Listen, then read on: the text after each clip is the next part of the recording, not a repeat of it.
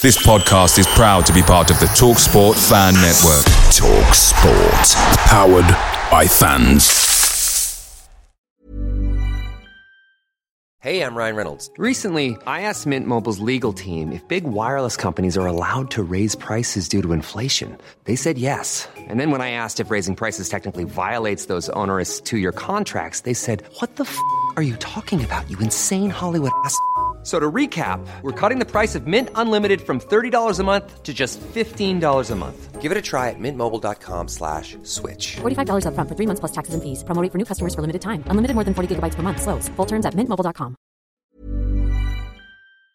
The TalkSport Fan Network is proudly supported by McDelivery, bringing you the food you love. McDelivery brings a top-tier lineup of food right to your door. No matter the result, you'll always be winning with McDelivery. Order now on the McDonald's app and you'll get rewards points delivered too. So that ordering today means some tasty rewards for tomorrow. Only via app at participating restaurants. 18 plus. Rewards registration required. Points only on menu items. Delivery fee and terms apply. See mcdonalds.com. Brentford FC, come on, you Brentford, come on, you Bees, come on, you Brentford, come on, Good evening, this is your Brentford fan show on Love Sport Radio with the lads and ladies from Beesotted. Joining me this evening, he's back. I am back from international duty. It's not only the Brentford players that are on international duty. You went to Russia, then you're back. To be fair, you're kind of following the schedule of the actual FIFA official international breaks, aren't you? What, you mean the gravy train? Yeah. It wasn't the gravy train, though. It was a different type of train. It was a long train. It's the Orient Express, the Leighton Orient Express. There's a rum train. That's right. Billy the Beer's in the house. GP, you're back as well? Yeah, back in the saddle again. Yeah, and good evening, Kate B. Hello. Good to have you with us. Raring to go. Thank you very much for joining us. Plenty to talk. Brentford a second.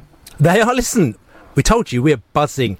It's the Monday show that did it. You know when I said to you the changeover, I said, listen, we need to do the changeover because there's things last season we came in here and we couldn't win a game for 8 matches. We were struggling. But we thought if we change to the Monday, it's going to be a different thing because the team's going to go, we can't be having these guys slagging us off on a Monday. I mean, don't get me wrong, it also helped the fact that you started the show in March and not at the start of the season. Yeah, but it was the planning process. The planning process and all that. Like, yeah. Fair enough. I see the pluses. That's right. That's right. So listen. So the good thing is that we win, and Sunday we're jumping and we're really happy, and then Monday, we go down to the pub beforehand, for a production meeting. Absolutely. At least 2 or 3 pints beforehand, the production meeting, and we produced a lot of goods, and then we were just smiling the whole time and just saying how brilliant Brentford are, and then we just didn't write anything. We just thought we'll come on the show and say Brentford are brilliant. Brentford are brilliant. Brentford are brilliant. They're pretty good, I have a feeling they're going up. There's just something inside me that feels that there's just something different about Brentford this year. You're a lot more clinical. Yeah, but listen, last season when you were chumming up with your Fulham chums, look, it paid the wages, it paid the bills, man. You were chumming up with your Fulham chums, and we were saying to you, look, we play great football, we're passing the ball around. Yeah, we don't have that £10 million striker because we can't afford a £10 million striker, but it's going to come. And I did say last season, the Maupay, I said to him, don't take him off now because he's only been in the league for a year, but give him next season, he's going to be like blue cheese, matured. And that's what's happened. Blue cheese? Yes. I've never heard of have you ever heard of a striker being described as blue cheese? I have now. Yeah? Well, I have, but not in a good way. Right. Okay. Looking at some other bits and pieces. I mean, tell us about Wigan. I presume you all went. Yeah, absolutely. Tell us about it. What was it like? Wigan was a beautiful, slick game of football. Very exciting, very pleasing on the eye, and lovely to see Maupay back. We don't need a 10 million striker because we've got Neil Maupay. That's right. Well, he's probably about 10 million pounds now, actually. We don't need to pay. No. I mean, what were they like? I mean, Wigan. See, the thing is that Wigan came down, and we were a little bit nervous when they came down because, again, if you believe all the stats thing and the XG charts, Wigan were flying high. Quite a few of the sort of unfancy teams, Sheffield United, Brentford, Wigan, were all flying high in the XG, which means that they were creating good chances and also scoring good chances. So Wigan had a pretty good start to the season. We spoke to the Wigan guys last week as well, the Wigan guys and girls. Fantastic bunch of people. They came down early, met them off the train, came down the pub and drinking with them, and they were like, this is going to be a great game, Bill. It's going to be, end to end. It's going to be like 4-4. You know, we're an attacking team, you're an attacking team, and they were really confident after their start to the season. They were good, I thought, to start. They were right to start off with. They were competitive. Yeah. And then we got the upper hand. We scored the goal. Then they started to get a little bit niggly, didn't they? They did. Yes, and no, they definitely did. As I said, they did start well, although I do think that we could have possibly been about 3 up in the first 10 minutes. But again, you know, Wigan settled, and then we got our very good first goal. And then we kicked on from there, and they kicked us. Plenty of cynical fouling going on. There was plenty of cynical fouling going on. But listen, this is the thing that we come to expect.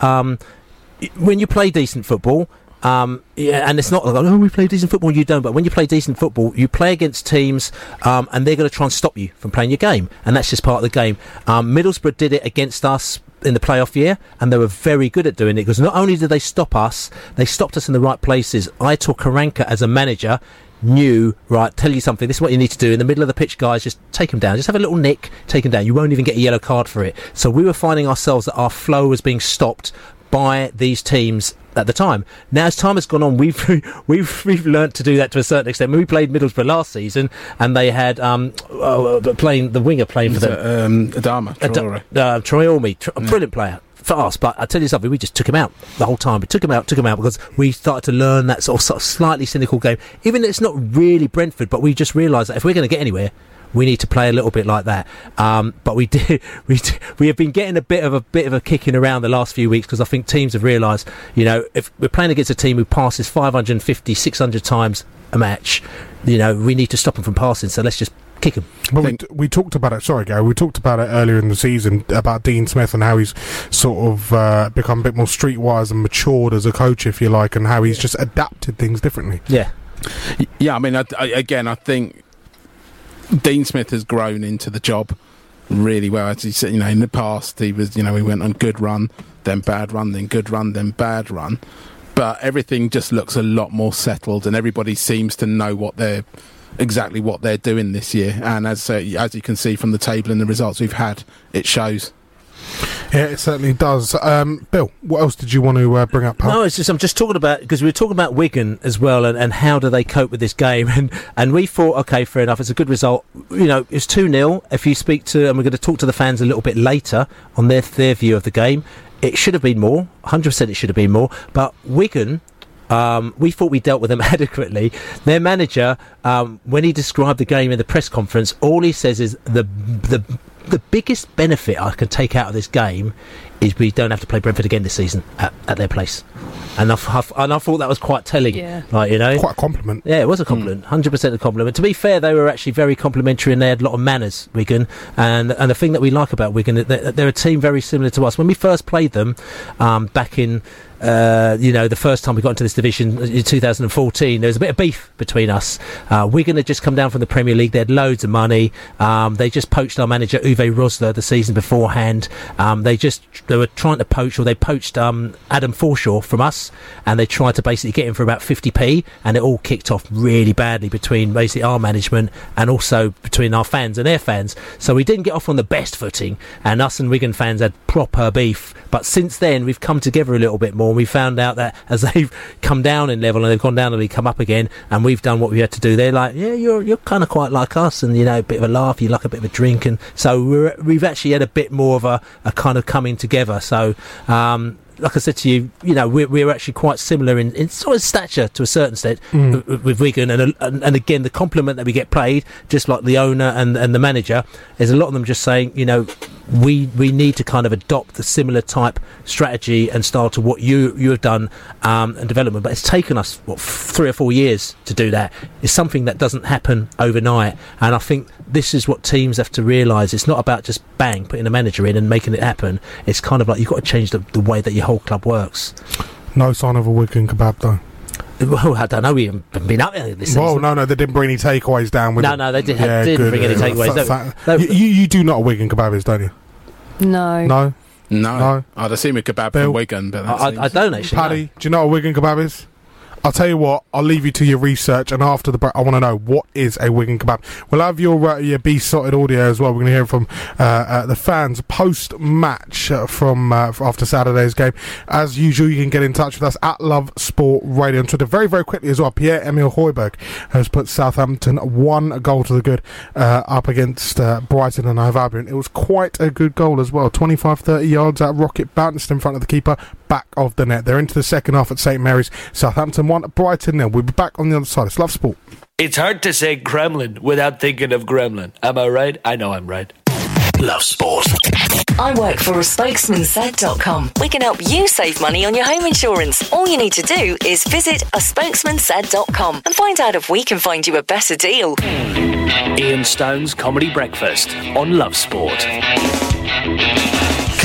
Cricket coach Trevor Bayliss has hinted that Josh Buttler could keep the wicket-keeping gloves full-time in the testing. What did he hint? What did he just... So they said, who's going to be the wicket-keeper? He went, Buttler. Weekdays from 6:30am. Arsenal are the Gooners. I thought that was a kids' movie from the 80s. Very popular, very, very popular, tremendously popular. The Fans Show with 7bestbets.com. From casinos to horses, we've got it covered. 7bestbets.com. Love Sport's official betting partner. Very happy with that, Bill. We'd like a few more goals, but clean sheet, the win. Unbeaten at home still. All wins. What more can you ask for? But the boys performed really well. Bit little worried about Meps getting injured, but we got back up for that, so it's all looking good. Shame the game early. I mean, what more can we ask for that? And we didn't really lose control of the game. And I think the frustration, they got a red card, so what more? Brentford at the moment second in the table. The chance of we are going up in the background. Is that a little bit premature? Not at all. I think, we know we actually dropped some points. Maybe Blackburn, we should have picked up one there. Stoke, no, and 2 is about right for us. They didn't come down here to park the bus. They did try and play a little bit of football, but in the end, they got cynical. You could see they just couldn't really cope with what we were doing. And then the nasty stuff came out, the cynical stuff came out, and they rightly had a player sent off. It's good to see, though, that we're dealing with it and still putting these teams to bed. We're getting the wins. Mate, no bananas on that pitch today. It was that was a high-quality, solid, professional performance without being massively spectacular, but high-quality level of football. I thought that was a really good. I think against a decent team. Changed, obviously, when they went down to 10. And we'll see a lot worse teams than that down here, but I thought we controlled that from start to finish. That was very, very impressive. The only thing that slightly disappointed me is that the team needs to retain its discipline. It needs to make sure that the teams will come to niggle us. They will come to try and provoke certain of our players, Maupay, Mepham, others, and we need to retain our cool heads.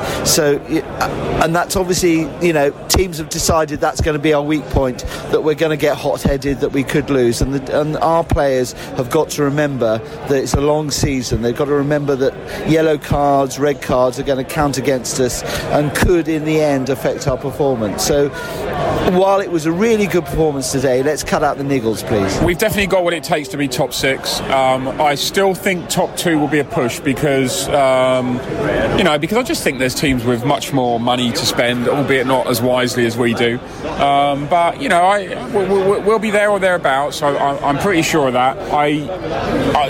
This is no fluke this season. We are playing very, very well. We've got a very strong side. We can afford for Chris Mepham to go down and nobody to be in the least bit worried, because on comes your man Jean-Pierre. When he comes, and we're all chilled. We've got another great centre back, and we're ripping up the rule book, aren't we? We've got 2 kids playing at centre back. People will tell you, football fans will tell you in the Championship what you need. You need a lot of experience. You need old English blokes with experience to do well in the Championship, and we're ripping up the rule books. It's just there's a really good feel-good factor, and long may it continue this season. We've got a reasonably sized squad. We probably need to think in January exactly what our priorities are at the end of the season. I think that's the next big thing, is what happens in that next transfer window, and and you'll really know how serious we are about it. We're quality in almost every department, Bill, from the back all the way through the defence, the midfield, and the forwards and the wingers. We've got quality in every department, and we it might get boring. Hopefully, it will get really boring during the course of the season when we say we're playing great football every week. If people get bored by it, I don't give a monkeys. We have to say it as it is. We are really, really good. It's the football. Some of the football again today was just sublime, and people that ridiculed us about using stats, and people that ridiculed us about using XG as a barometer of how you deserve to win games. People that ridiculed us about our selling players but replacing it with 2 or 3 players. But all of these people, they seem to be falling by the wayside. It's really, really exciting times. You have it. Listen, Laney was going in there, wasn't he? He was. At the end, he was just like, hold on, I'm just unleashing this one. I'm telling the world, I'm bearing my soul. The people that said this, the people that said that. You can see the fingers pointing, and there's no video. I thought that was wicked, actually. But wicked game, played some great football, and a really delightful comment from Brentford owner Matthew Benham, wasn't it, Kate? Yeah, so he described the football we were playing as liquid football, which is a properly accurate term for the kind of amazing, slick passing, beautiful movement that was on display on Saturday. Right from the very beginning, those first 10 minutes, we just looked absolutely sublime. That's the right word from Laney in the little thing there. Just all those passes connecting, Benrahma, Watkins, Mopé across the front, looking absolutely beautiful. I thought Benrahma did a proper job starting. It's interesting, and he did do a proper job, and he obviously set up the goal. He set up the first goal, and that first goal's wicked. Got back to the byline, cut it back. We've got the ball in the back of it. But I chatted to Benrahma after the game, as you do. I had a little chat with him. I've got a little photograph. It's on my Instagram. I don't use my Instagram that much, but on my Billy the B99 Instagram, I've got a little photograph of me and the Benrahma, and I said, this guy's the top man. The Arsenal fans, you need to remember his name. He's a great player, and like I said to you, we saw him, me and Laney, when he played against Watford, and we thought, cool, blimey, he's quite good, isn't he? And he's just coming into himself. But when I chatted to him, and I had to go for he had about 15 of his mates had come down from France to come and see him play, so obviously he was quite pleased, but he wasn't very happy with his performance. Really? Yeah, so I said to him, you had a good game today, and he was like, yeah, I don't know. And I said, you set up the goal, and his mate said to me, yeah, you did the assist, and he was just like, yeah, so he wasn't that Janvier in the background? No, Janvier, please, if you have to say it properly, Janvier, But so yeah, he wasn't happy. He wasn't happy with his game, and I was just thinking that's quite good because he's setting his levels quite high already. High. He did say he was very excited about the Arsenal game, but at the same time, we mustn't focus about that. We've got 2 games before that, don't we? We do. Yeah. So liquid football. I mean, Gaz, didn't we play liquid football last season, or is it changed? Well, this year, a lot of people say we're getting the end product, which in a lot of our games, this time last year we were playing very good football and just not winning football games. We just weren't scoring enough.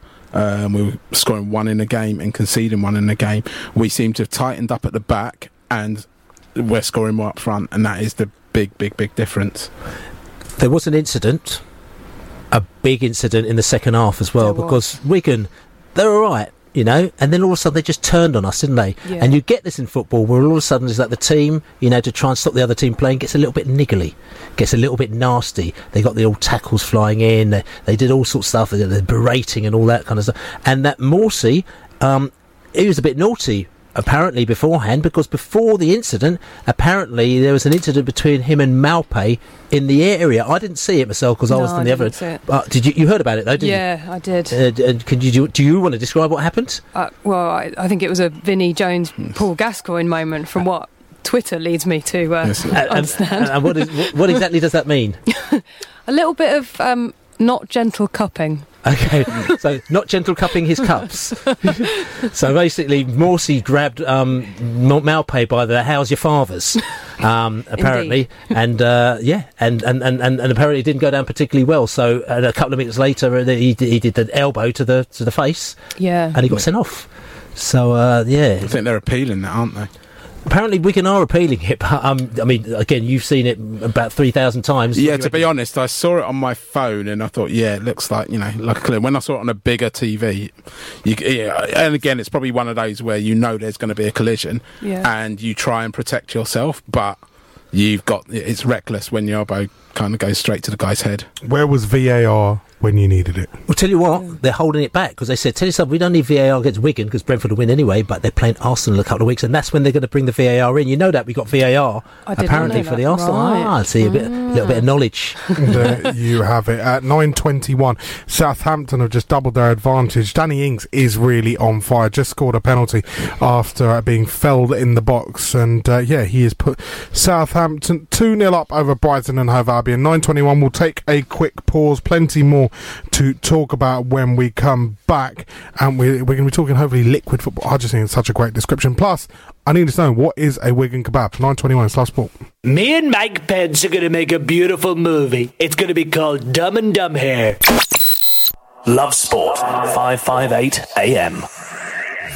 The Fans Show with 7bestbets.com. Fancy a flutter? 7bestbets.com. LoveSport's official bookmaker. Can you save money on your car insurance? Chris did with a little help from a spokesmansaid.com. Getting real people, real savings. I'm Chris from Leicestershire, a truck driver. I went on a spokesman set, which was very easy to use for an old git like myself, and the £300 savings enabled me to take my granddaughter to Pontins on holiday. Find quotes from over 100 leading insurance providers at a spokesmansaid.com. Real people, real savings.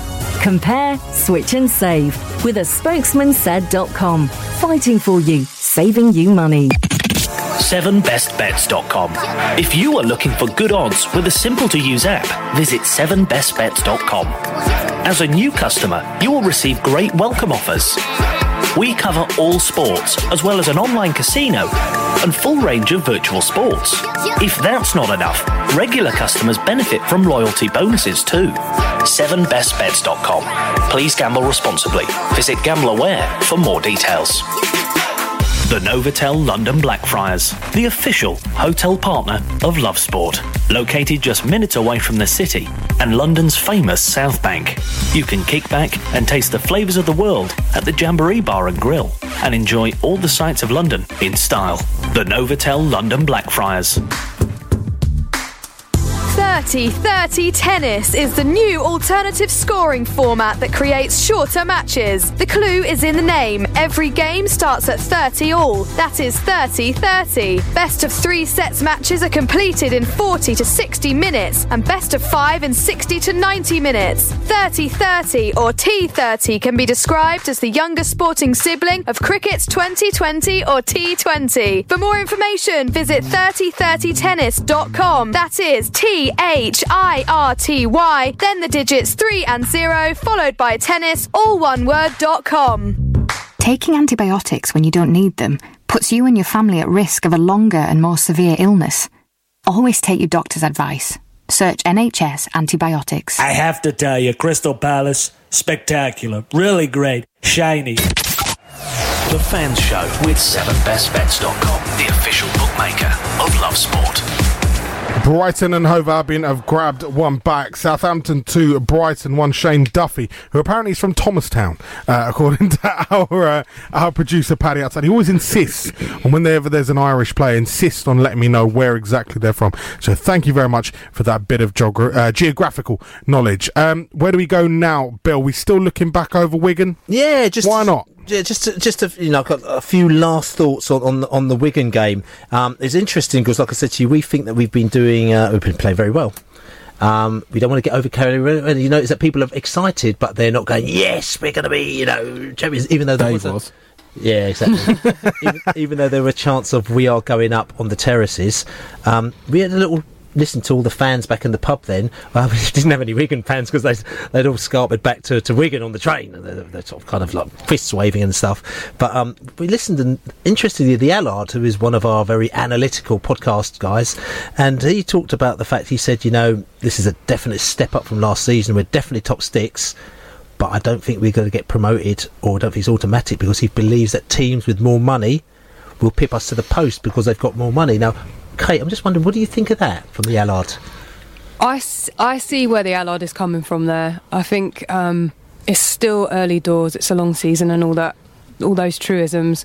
I think the thing he said that really struck a chord with me was that it depends what happens in January, who we keep hold of, if we bring people in, you know, that kind of thing seems to me to be like central to where we're going to end up, because you don't want to lose people. Yeah, it just kind of depends on if we get kind of a mid-season churn in our team of people going and coming, and you know, again, somebody in the Midlands will get sacked and everybody's going to start going on, oh, it's got to be Dean Smith, and if all that starts up, is, you know, potentially history says that could derail us, but you know, we can only, because of that, we can only really focus on what's happening in the immediate future in the next couple of games.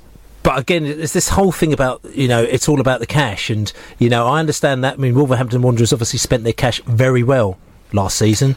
They had a lot of it to spend. They had a lot of money to spend, you know, just like your chums Fulham as well, who've had a lot of money to spend in the Premier League. And it's again how you spend that money. Not saying they're spending it badly, but it's just, you know, you have to see it. It doesn't necessarily mean because you've got and you're spending a lot of cash that you're going to do the business, and this is kind of where I'm at. If it clicks, then it will do. And I'm looking at the teams around us, and all the teams around us pretty much have got more money than us. Leeds United have, Borough have. They'll bottle it. You know, Derby have.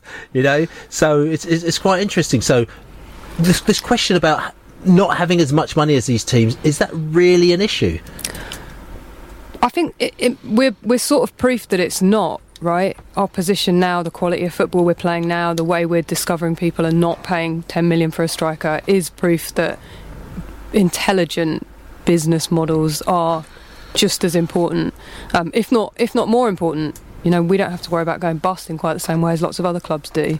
I think playing Leeds is going to give us a clearer indication of sort of where we sit. I'll be intrigued to see how that first meeting pans out. I mean, that is definitely the barometer. But listen, I have a couple of questions. Yeah. Sorry, just you know, I really want it to be like question time. Gentlemen over there. Firstly, with the new stadium, does that mean that budgets will be adjusted and will be high? Obviously, more commercial revenue, more people through the doors. Will things change then? I mean, I think things have obviously changed with the new stadium. We'll get more revenues in, but everyone presumes, because we're going to move to a new stadium from like 10,000 to 17,000, right? They think, oh yes, you're minted, but it's like, if you think about it, you've got an extra 5,000 people in, you know, over the year, I don't know what, you're going to get an extra million, extra couple of million, plus your hospitality and stuff like that.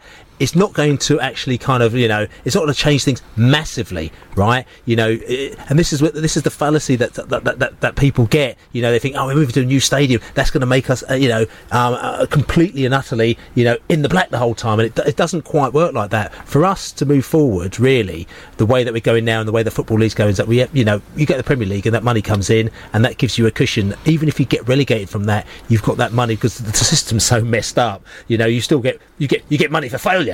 You know what I'm saying? So, but you're inside there, then you get your coffers, you've got your money that's paid back to actually get you to position you, and then you move forward.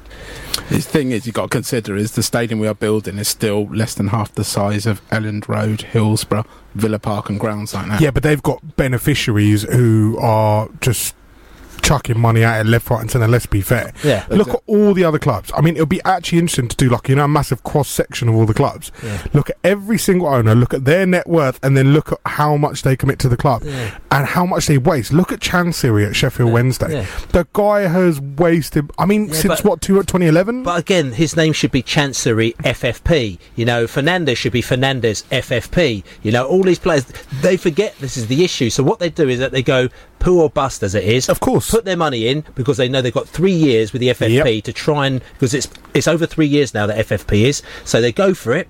And if it happens, brilliant. So all of a sudden, Bournemouth, they've breached the FFP. They get up there, they're doing the business, but oh no, we got fined, so they get fined 40 million. We've just been paid 150 million. We'll happily pay 40 million. Thank you very much. So basically, it's a bit of a gambler going on. So, and I think football clubs, some of them thought about breaking the rules because they're thinking if we break the rules, we don't really. It's all about risk and reward, isn't it? Yeah. It's all about risk and reward. One other point I was gonna raise. Sorry, the gentleman at the top. Yeah. Will this Moneyball style data system / scouting Scandinavia and places like that and trawling for players. Will that work, and will it be sustainable in the Premier League if Brentford go up? Because I reckon within the next 2 years Brentford will go up. That's just my outside shot, and I'd love to get a nod from someone on how much I'd get for that. But, you know, it would be interesting to see how Brentford's transfer strategy changes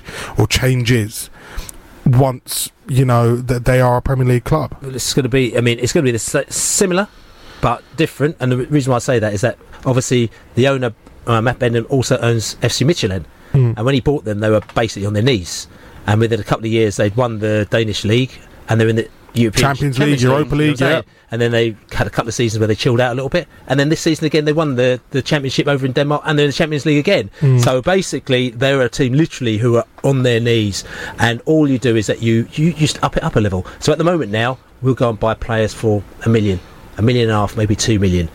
But if you go up a level, instead you're buying players maybe for 6 or 8, instead of buying players for 20 or 25 that other teams are playing. But those those players eventually have a value which are higher. So we'll do exactly the same thing, but we just have a higher financial threshold which we can do it with.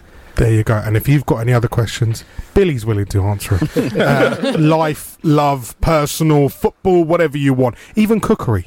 Indeed, in cookery. But I tell you what, we've got somebody who's going to talk to us about the theatrical side of football. Can we get that after a quick pause? Of course. Let's have a quick pause. Let's give Paddy out there a break. It's still 2-1 to Southampton, 15 to go at St Mary's. Brighton are chucking the kitchen sink at it, and we'll have a theatrical overview on Brentford next on LoveSport. I'm kind of sad that peace is coming to Korea. Now I'll have to find another country to start World War III with. Yo, Putin, how about it? Ian Stone's Comedy Breakfast on LoveSport. I had to giggle when Ferdinand said Mourinho has to use all his dark arts to not just keep Pogba, but to sort of bring this dark arts. What's hypnotising? Well, you are staying at Manchester. Well, you love it here. Salford is your spiritual home. Why wouldn't you stay in Salford? Up, where am I? Weekdays from 6:30 a.m.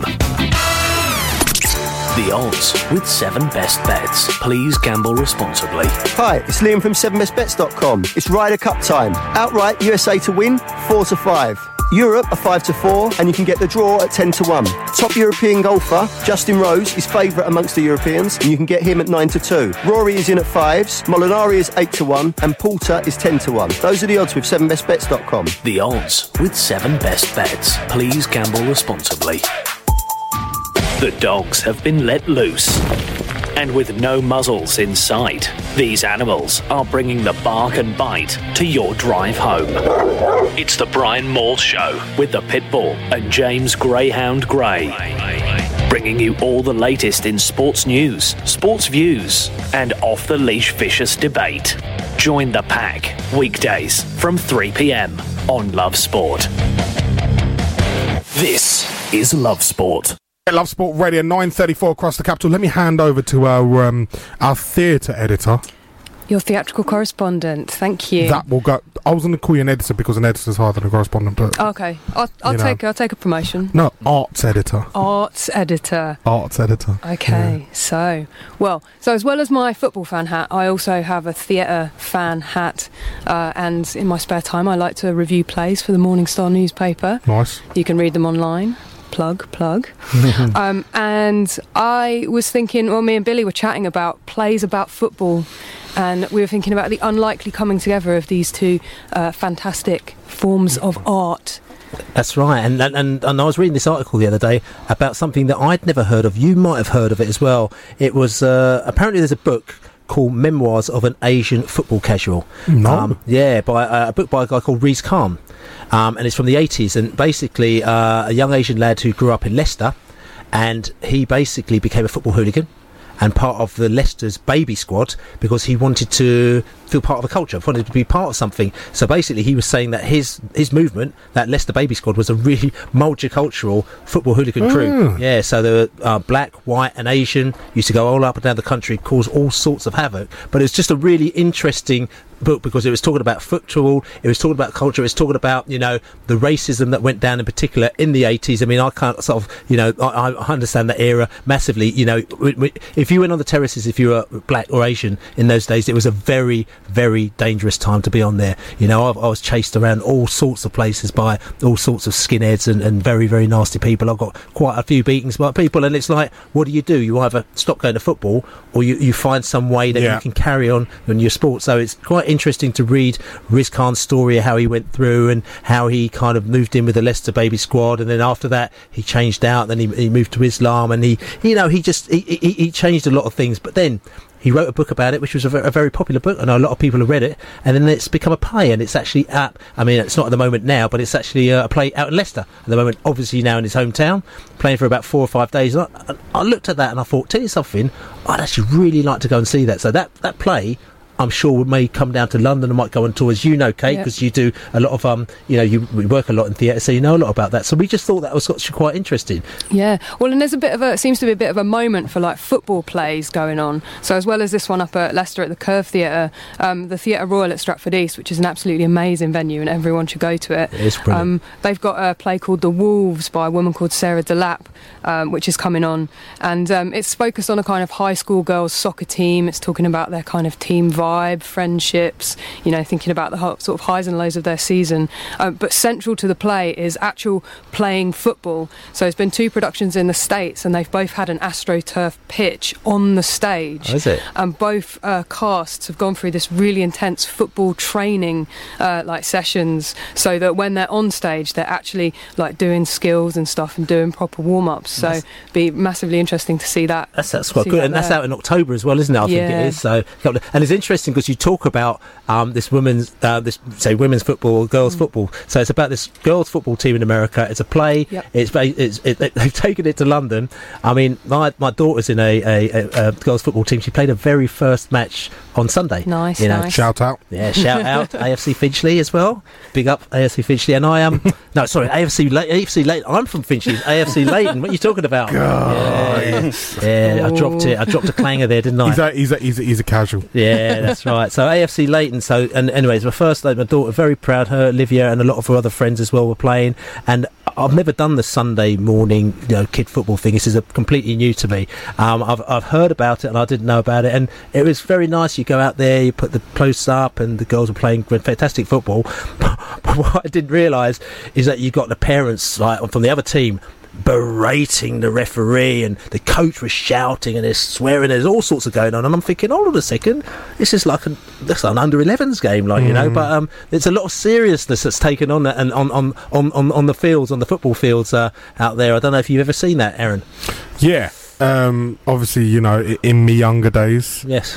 I mean, not that my dad had actually ever watched. He never came to watch me play, but you just used to see people's, mums and dads, even when we were playing at school. You know, our games used to be, I think it was 2 o'clock kick-off on a Wednesday, or 3 o'clock kick-off on a Wednesday, and there'll be fans, parents, you name it, they all turn up.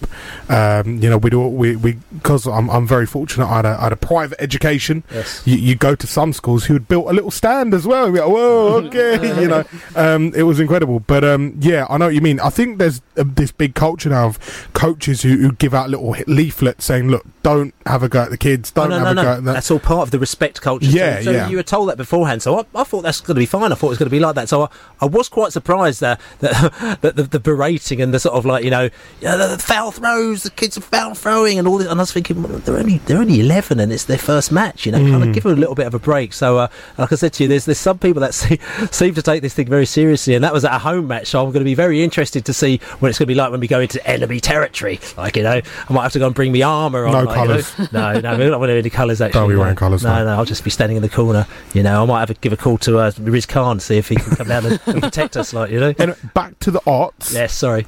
Yeah. Enough fighting. So, Gaz, I mean, we were talking about actually movies that maybe should be turned into plays. I mean, there was a few of them there as well, wasn't there? I guess you'd say, you'd say, I think The Damned United wasn't it? Yeah.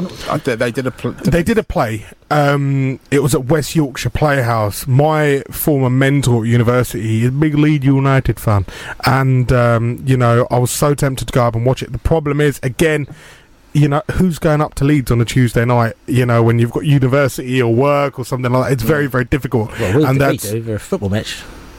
Yeah, all right, Bill. All right. But, you know, you've got such limited time to do things. The Damned United, though, is an interesting one. It was written by David, I'm not going to say David Power, or David.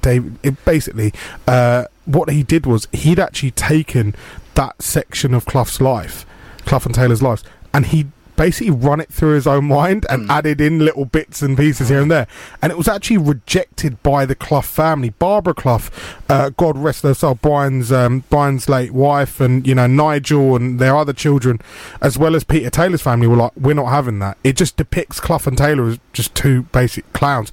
Don't get me wrong, Michael Sheen is absolutely amazing in it. However, you know, the book, I don't know if has anyone read the book? No. I did read it. I can lend you a copy if you want. It's very, very different to the it's David Peace is the author. It's very, very different to the film, and I can imagine very, very different to the screenplay. I mean, genuinely, I came away reading that book kind of just like, that's a load of rubbish. Like, genuinely having, I mean, this is quite a weird thing to admit, but there was a point in time for about a year that I was obsessed with Brian Clough, so I've read like every book written about him, every book he like wrote, every book, people, every article, you name it, watched every interview, every video. I think the guy was just like, he was just an anomaly. Like, there was just something about him that just made him just so different. He was so sharp, it was unreal. And there was very few people that could break him. I actually saw for the first time a video yesterday of his retirement, when Barry Davis made him cry in the tunnel at the City Ground, and Barry Davis just goes to him, it's a pleasure knowing you, saying he just like, you could just see his face welling up, and he just quickly gives him a hug and walks off. But, you know, to see what David Peace tried to achieve there was so, it's just like, what are you doing, pal? And I think what annoyed the families the most was the fact that he just picked out that 44 days. He didn't go on and go, oh, Forest won back-to-back European Cups, you know, Clough and Taylor did this. He just stuck to that bit. Just the little snippet. Yeah. There's so much more of a bigger story to be told. I mean, there's a lot of things that, you know, Johnny Giles has come out and said, Billy Bremner, etc., they've all come out and gone, that was made up, that was made up, that was made up, that was made up, that was made up. So it's like, it's filtered through his imagination, whereas, you know, I mean, there are very few actual football movies and bits and pieces which are 100% true, aren't they? No, I mean, like, you know, Escape to Victory for a start, you know, just digging a big hole under a built, you know, a prison, you know, it happens every day, doesn't it? You know, Mean Machine actually is a friend of Beesotted, Ralph Brown, who's a Hollywood actor as well. He's down at Brentford only back in last season for the QPR game as well, and he was in Mean Machine. He actually took me down the set and he introduced me to Vinnie Jones. I was going to say, was he in the original one in the 50s or 60s? No, he was in this. Who was in the original one? I can't remember that far back. Was it Burt Reynolds? Yeah, it was Burt Reynolds. And then they did a remake of that called The Longest Yard with Adam Sandler. That was actually quite funny. Yeah, but Mean Machine was a good film. Yeah, it was enjoyable. Yeah, so it was good, and it had our old manager, what's his name, Wally Downs. Yeah, so Wally Downs was actually the coach of the team actually there as well. It was hilarious, and I went down and met him and interviewed him for Beesotted actually, sort of back in the day. So it shows you we've been doing bits and pieces from time, but we had a little thought. I mean, we've talked about films that should be plays. We've talked about these plays that are coming in to the West End and other places, which we'd love to see, because football plays, I'd love to see them. Yeah. They should do a tour of pubs, maybe do all the grounds, do pubs by the ground, put these plays inside there. I'll pop up and see it. What do you think? Are there any events that you think that maybe happened over the last few years, maybe that should be turned into a play at all? Football event? I would like to see a one-man monologue, which is King Kev's internal thought processes while Trotter takes the ball off him and takes that penalty. I think anything but against Doncaster, that is. That could be quite interesting. Sort of it's a horror movie. A one-man monologue. Just one man doing a monologue. So I would someone like Sean Bean. Yeah, but Irish. I would like to see Paddy. He could do the job. We're cast. We could have a musical, maybe Maupay in the last minute, you know. So that could be a sort of full feature cast. We can get Fulham along to basically have a sort of a supporting role. Maybe. Yeah. Play the villain. Yeah. Gaz, you got any? You've thought of any? No, I mean, talking about Fulham, the 4-1 demolition. It was, you know, could probably recreate that. Okay, sort of one building, sort of kind of crashing down and stuff like that. Yeah, exactly. Well, their defence crashing down. See, for me, there's only one time. It's the 26th of May, 1999. Oh, which was that one? The treble. Oh, what happened then? What happened? Manchester United won the treble. Oh, did they? You can make that into a play. It'd be brilliant, wouldn't it? It'd be really. Alex Ferguson with his famous line. And that was? Football there. Bloody hell. Let's go for a break. Who needs news of misery in the world when you can just switch on 5 Live? 558 AM. LoveSport. The Fans Show with 7bestbets.com. Fancy a flutter? 7bestbets.com. LoveSport's official bookmaker. When looking for the best possible deal for his car insurance, Jim went on to spokesmansaid.com and saved hundreds. I'm Jim. I'm a radio presenter based in Glasgow. I couldn't believe how expensive the car insurance for our Citroen C4 Picasso was going to be from my existing insurer. I went on a Spokesman Said and saved an incredible £600. Just amazing. Signing up to Spokesman Said, best thing I could have done. Find quotes from over 100 leading insurance providers at a spokesmansaid.com. Giving real people real savings. Compare, switch and save with a spokesmansaid.com. If you're in business, I bet you hate wasting money. We Do Taxi Tops can help you achieve minimum wastage on your advertising costs and maximum exposure. Our revolutionary taxi tops can target your potential customers in the right place at the right time, so your message has the greatest potential for making an impact. We Do Taxi Tops. Visit WEDOOH.com. We Do, the smarter, quicker way of advertising in London, supporting London businesses of all sizes. Hello, I'm Michael Parkinson. The Lowe's Taverners is the UK's leading youth cricket and disability sports charity, and now the official charity partner of LoveSport Radio. The charity's mission is to enhance the lives of disadvantaged and disabled young people through sport. Last year, the Lowe's Taverners donated over £4 million to help young people of all backgrounds and abilities to get involved with sport. To find out more, to see how you can get involved, visit lowestaverners.org. You love your sport, but it can be a pain organising it. Endless phone calls, emails and text messages, organising players and collecting money can all be a headache. What you need is Teamer.net, the free sports app that'll help you manage your team's events, communicate effectively as a team, and now you can collect money simply and securely via Teamer payments. Relied upon by 2 million members, Teamer is available for free on desktop, Android and iPhone. 558 AM. LoveSport. Think about this. Chips are actually just fries. Big, very big, very, very big. The Fans Show with 7bestbets.com, the official bookmaker of LoveSport. The Opposition View on LoveSport.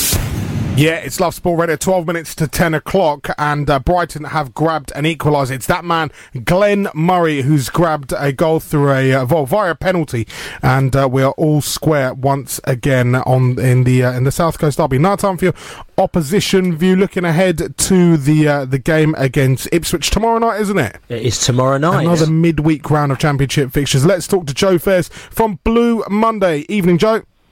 Evening, guys. Thank you very much for joining us. First and foremost, let's just talk quickly about the sad passing of Kevin Beattie. I mean, naturally, there will be some form of, I don't know, minutes silence, minutes applause tomorrow.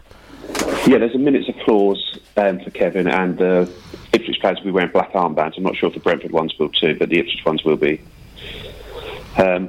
It's a big loss to the club and the community. He was still very much involved with the football club on a weekly basis down there. So I mean, hello, Joe. This is Billy, mate. How you doing? Yeah, good, thank you. Yes, listen. So I mean, I know from yourself. I mean, we're going to say, for us, we haven't won away from home this season yet. So this is a great opportunity for Brentford to get off the mark with their first away victory. Like we said, the stats. I don't know if you know this, but Neil Malpate, who's been suspended for 3 games, he's back again. He's played 5 games and he's scored 7 goals, which is more goals than the whole of the Ipswich team has scored all season. Does that worry you? Yeah, it does, because we've played 7 games and scored 5 goals, the opposite to one player, and we don't look like we've got goals in us at the moment. And like I said, I've watched a little bit of Brentford this season, and not just Malpe, the whole team seems to be playing well and scoring goals. And like I say, I don't really see how we're going to stop this as things stand at the moment. But hopefully something will come out under the lights. The memory of Kevin Beattie will be looking over us, and we'll be able to pull a performance out of nowhere. So listen, Mick McCarthy, is it time to bring him back yet? I mean, Paul Hurst, I know a lot about Paul Hurst because I spend half my time up in Shrewsbury. I've got the Shrewsbury Massive who give me all the information on Hurst, and I know how he went through ups and downs last season. A great start to the season and not a great middle, and then he pulled up at the back end, and it's about him sometimes not having a bit of a plan B, and I'm just wondering, is that the problem that you're finding with him? I mean, he's only played 5 games, so does he need more time? Well, he definitely needs more time, but the issue we've had is that he came in at the start of the season, and obviously under Mick McCarthy last year, we were not particularly sort of good side to watch, but we did finish 12th in the table and had a number of injuries, especially in the midfield, where sort of like Tom Adeyemi, Emir Hughes, Andre Dazelle, Teddy Bishop managed about 5 starts between the 4 of them, and so we looked like we had a sort of decent squad that could be built on, and sort of rather than do that, we've ended up almost losing nearly all the senior players, or a hell of a lot of senior experience in the squad, and we've brought in a load of players, 12 players, of which I think only 2 of whom have any experience in this level or above, and they were the ones that came in right at the very end of the window. So we've got very much a sort of a young, inexperienced at this level side, and Hurst has come in, set the team up how he wanted us to play, and then after 5 games, the worry is he's lost his nerve, because we set up very differently against Norwich. We sort of put 2 up front. We were launching it long to John Walters, and it was just a case of, is he just doing this because it's a derby game and he'll go back to normal? But the performance at Hull on Saturday was one of the worst I've seen for a long time, and we offered absolutely nothing going forwards and looked porous at the back, and it's a real concern that he's now... Is he going to go away from his plan A and not even have a plan B at all here? Hey Joe, it's Kate here. I was just wondering if you could, if there were any particular kind of young players that you thought were sort of tasty prospects, or that were standing out, even though you haven't had the best start to the season. This has sort of been a sort of point of a little bit of contention amongst some of the fans, where towards the end of last season, a lot of the young players sort of came into the team under sort of Brian Klug, who was in temporary charge, the likes of Luke Wolfenden, England internationals, sort of Tristan Nydam, Flynn Downs went out on loan to Luton, Andre Dazelle obviously missed a large part through injury, where this season Downs came into the team on Saturday and struggled, in fairness, and sort of Tristan Nydam, Ben Morris, Luke Wolfenden have all gone out on loan to lower league clubs. Another guy, Josh Emanuel, was on loan with Rotherham last year, helped them to promotion, was one of their Young Player of the Year, and he's back out on loan at Shrewsbury in League One. Whereas we brought in sort of Tayo Eden from Fulham and Trevor Chalobah from Chelsea, and these guys seem to be getting chances at the expense of our youngsters. And in fairness, Tayo Eden especially has done well, but he's now found himself out of the team for a reason sort of no one can really understand at the moment. It's Gary here. Kind of going back to the way you guys have started. Last year we were fairly similar in the fact that we hadn't won a game at this stage last year, but we felt that there were games that we could have won. We just didn't for various reasons. Putting the whole game aside, do you feel that you should have more points than you have at the moment? I think sort of over the first 5 games of the season, whilst we didn't blow anyone away, we should have beaten Rotherham away. We sort of had all the chances in that game and conceded the 90th minute. But the big issue has been set-piece defending, in that our games have been very, very tight in open play, where we've probably just edged the chances in most games. But from set pieces, I think we conceded 7 goals in the first 5 games of the season from set pieces, and you just can't afford to do that when you're not scoring many goals. And I'm sure Billy will say from his Shrewsbury friends, their season was built on a lot of 1-0 wins last year, being solid at the back, and if we can't restrict the opposition to nil, we're going to struggle. Yeah. So Joe, big game tomorrow. Like I said to you, commemoration of Beattie and his life. You obviously want to get a result. You need to get a result. Brentford are coming down. I'm just wondering, how do you think this game is going to pan out? We've got our free-flowing football, and you need to kind of tighten up at the back. I think it's going to go sort of one of 2 ways. Hopefully what it is, there'll be a good atmosphere under the lights. We won't concede an early goal, and I think one of the problems on Saturday against Hull was that we conceded so early that they were just content to let us have the ball, and we're not particularly good. We're not a side full of technical players that are particularly good on the ball. We're almost going to be better hitting a team on the counter-attack. So the sort of hope is that Brentford's passing football and possession of the ball and the higher tempo and playing up more in our third suits us more, that we can sort of try and press and win the ball back, and when we do it, try and hit you on the break quite quickly. But it's more hope than expectation at the moment, because like I say, I wouldn't expect that to happen, but like I say, we've just got to make sure we don't concede an early goal and sort of just try and grow into the game and build from there and try and get a bit of confidence. Okay, Joe, just quickly give us a score prediction for the game tomorrow. I'll go with Kevin Beattie's favourite scoreline, favourite prediction, which I think he made for every Ipswich game, of 3-1 to Ipswich. But I don't know if I believe it. Oh, okay, Ricky, listen, good talking to you, Joe. Thanks very much, mate. Thanks, Joe, mate. Appreciate it. It's Joe Fairs there from the Blue Monday podcast. Let's get a prediction from yourselves. 2-0 to me. Come on, you mighty bees. I think with the Beattie, a bit of emotion, I think they're going to dig in, and I think it'll be a 1-1 draw. I think 1-0 to us. Do you think they regret forcing Mick McCarthy out, crowbarring him out? Well, it's funny because they just didn't like the football they were playing. No one did. They were terrible, but let's be fair, they haven't been great this season. No, it's only 5 or 6 games, isn't it? You've got to give a manager a little bit of time, didn't you? They're rooted to the bottom, though, aren't they? Yeah, well, so are we. We were one at this time last season. We were one off the bottom. We were 7th with 3 points, and we were 23rd place. Just a little bit of knowledge for you.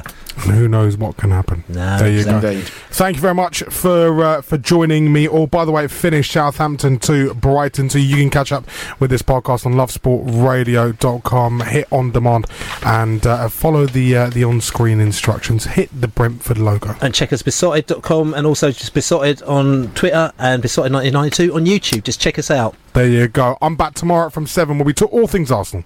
It's time for the news, which is basically the bit where the presenter goes to the toilet.